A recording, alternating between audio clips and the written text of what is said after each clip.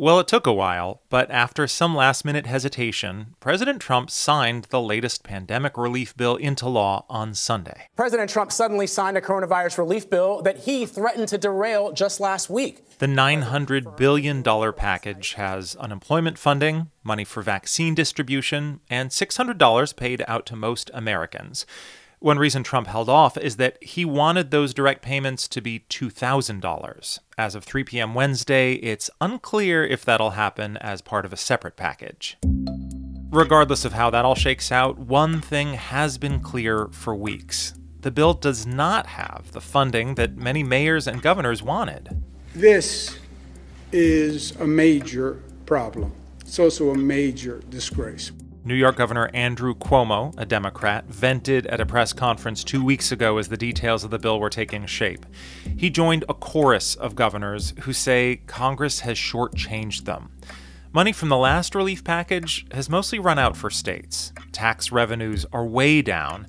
And because most states are required to balance their budgets, there may be deep cuts ahead. We have been talking about this for months, since before the election. And then after the election, people were supposed to put their politics aside and actually do their job. Apparently that hasn't happened. Consider this. Facing massive budget shortfalls, mayors and governors all over the country are making tough decisions. Decisions that could hurt the most vulnerable in our society.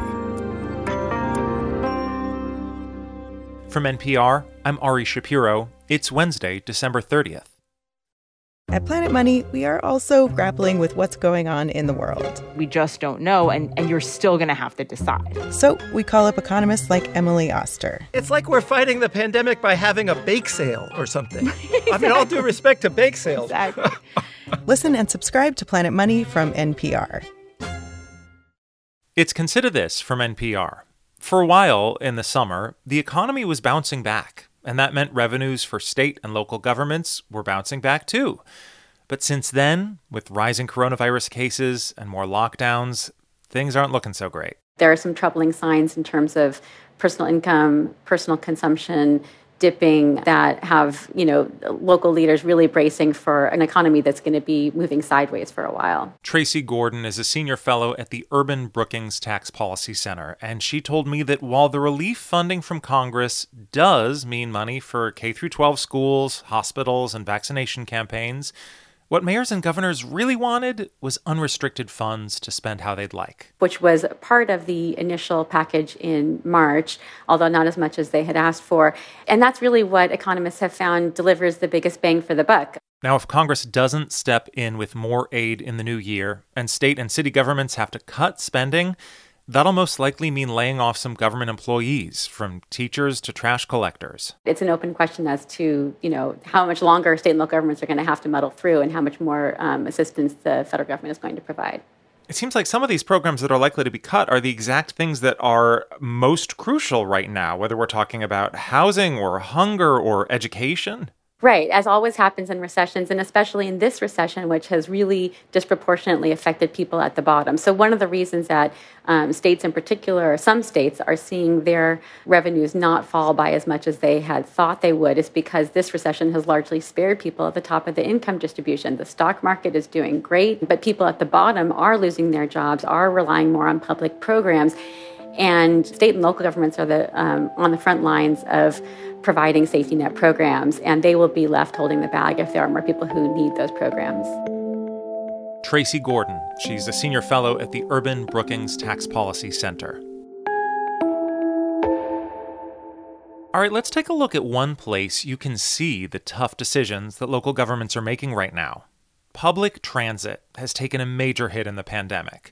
First off, bus and subway ridership is way down across the country, which means millions of dollars in operating losses. But when these systems cut back on services to save money, it hurts passengers who rely on them. It is still dark. It's just turning light when I get off of work. Judith Howell is an overnight security officer in Washington, D.C., and she has to get to her job on time, 11 p.m. sharp. Whether you're a commercial cleaner, a home care health worker, or a restaurant worker, you don't get a lot of leeway for being late. During the pandemic, DC Metro cut service on her bus route, so Howells relied on neighbors to give her a ride to work. Sometimes she splurges on an Uber.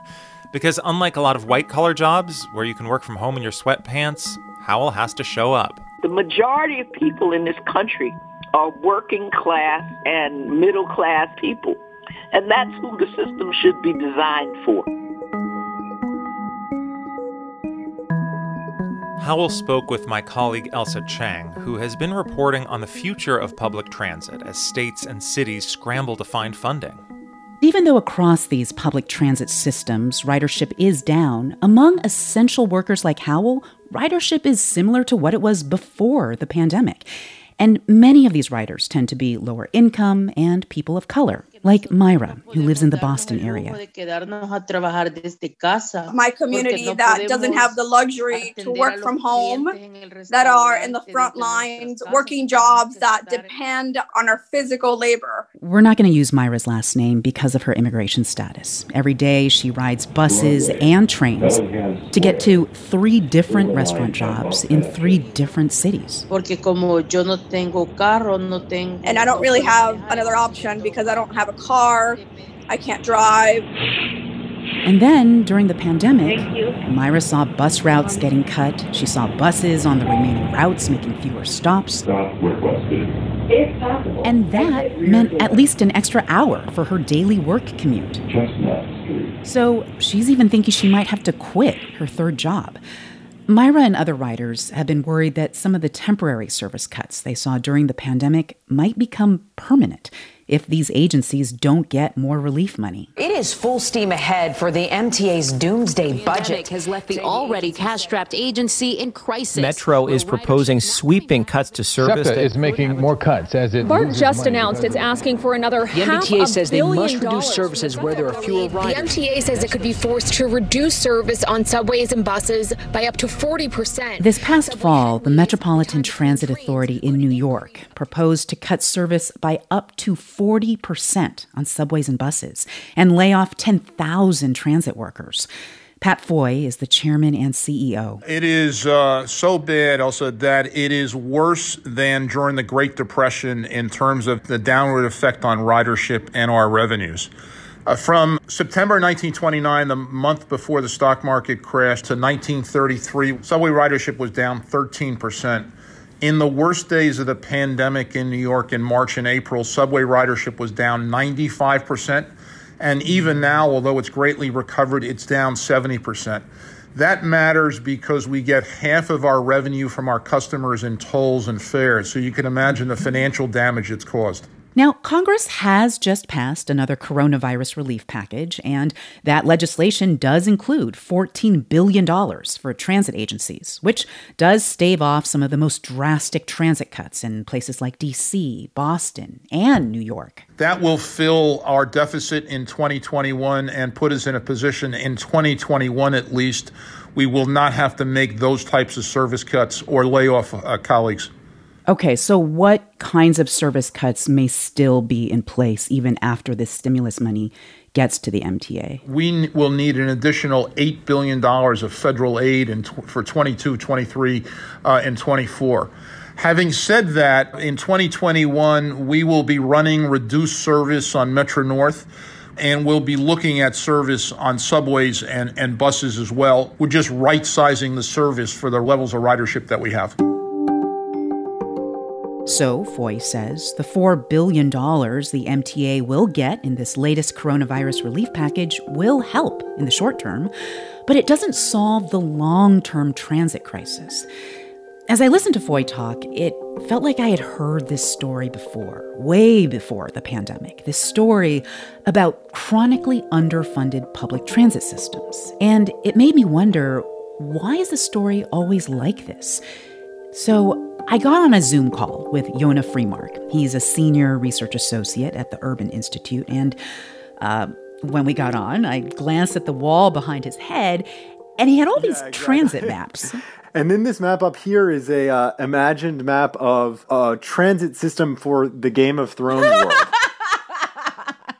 They go into battle on subway cars. That's right. The question I wanted Freemark to answer was, why are transit agencies always struggling. One of the problems we have is that we're very focused on maintaining the status quo. Everything about the investments we make in our transportation system are ensuring that people can continue to get around in the same ways that they did, 10 years ago. And so for the most part, the transit options we've been giving people have been very similar year in, year out. And many of the support programs that have been announced during the COVID crisis have been about maintaining that status quo. Like they're just Band-Aids. Yes, absolutely. They are complete Band-Aids for a transit system that is inadequate for most people around the country. We speak a lot about transit in places like New York or Washington because those are the places where transit is relatively high quality. But the reality is that there are low-income Americans all over the country who are in desperate need of an alternative to driving around, but who simply don't have access to good transit options. Do you feel like during this moment, this pandemic, lawmakers in Washington are paying more attention to what public transit needs? The Congress in 2020 demonstrated that there is bipartisan interest in supporting public transit. What we really saw this year was an endorsement of the idea that public transit is an essential service. And I hope that it sets the standard for thinking about a sustainable, equitable recovery after the pandemic. Do you feel that there is indeed wider public buy-in when it comes to rescuing public transit right now? Because I could imagine that there is also a lot of people out there thinking, wait, I'm stuck at home right now. I'm not going to be going anywhere. Don't put money into public transit. Put money into unemployment, into food stamps.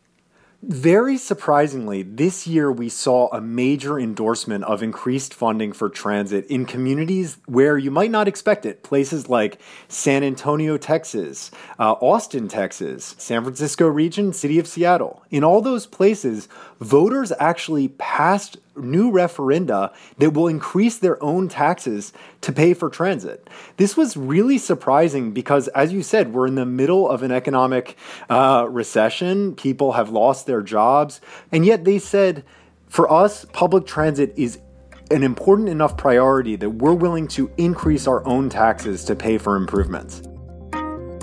And Freemark says if more and more voters keep voicing support like this for public transit, he hopes eventually lawmakers actually will allocate more than just a Band-Aid. That's Ailsa Chang.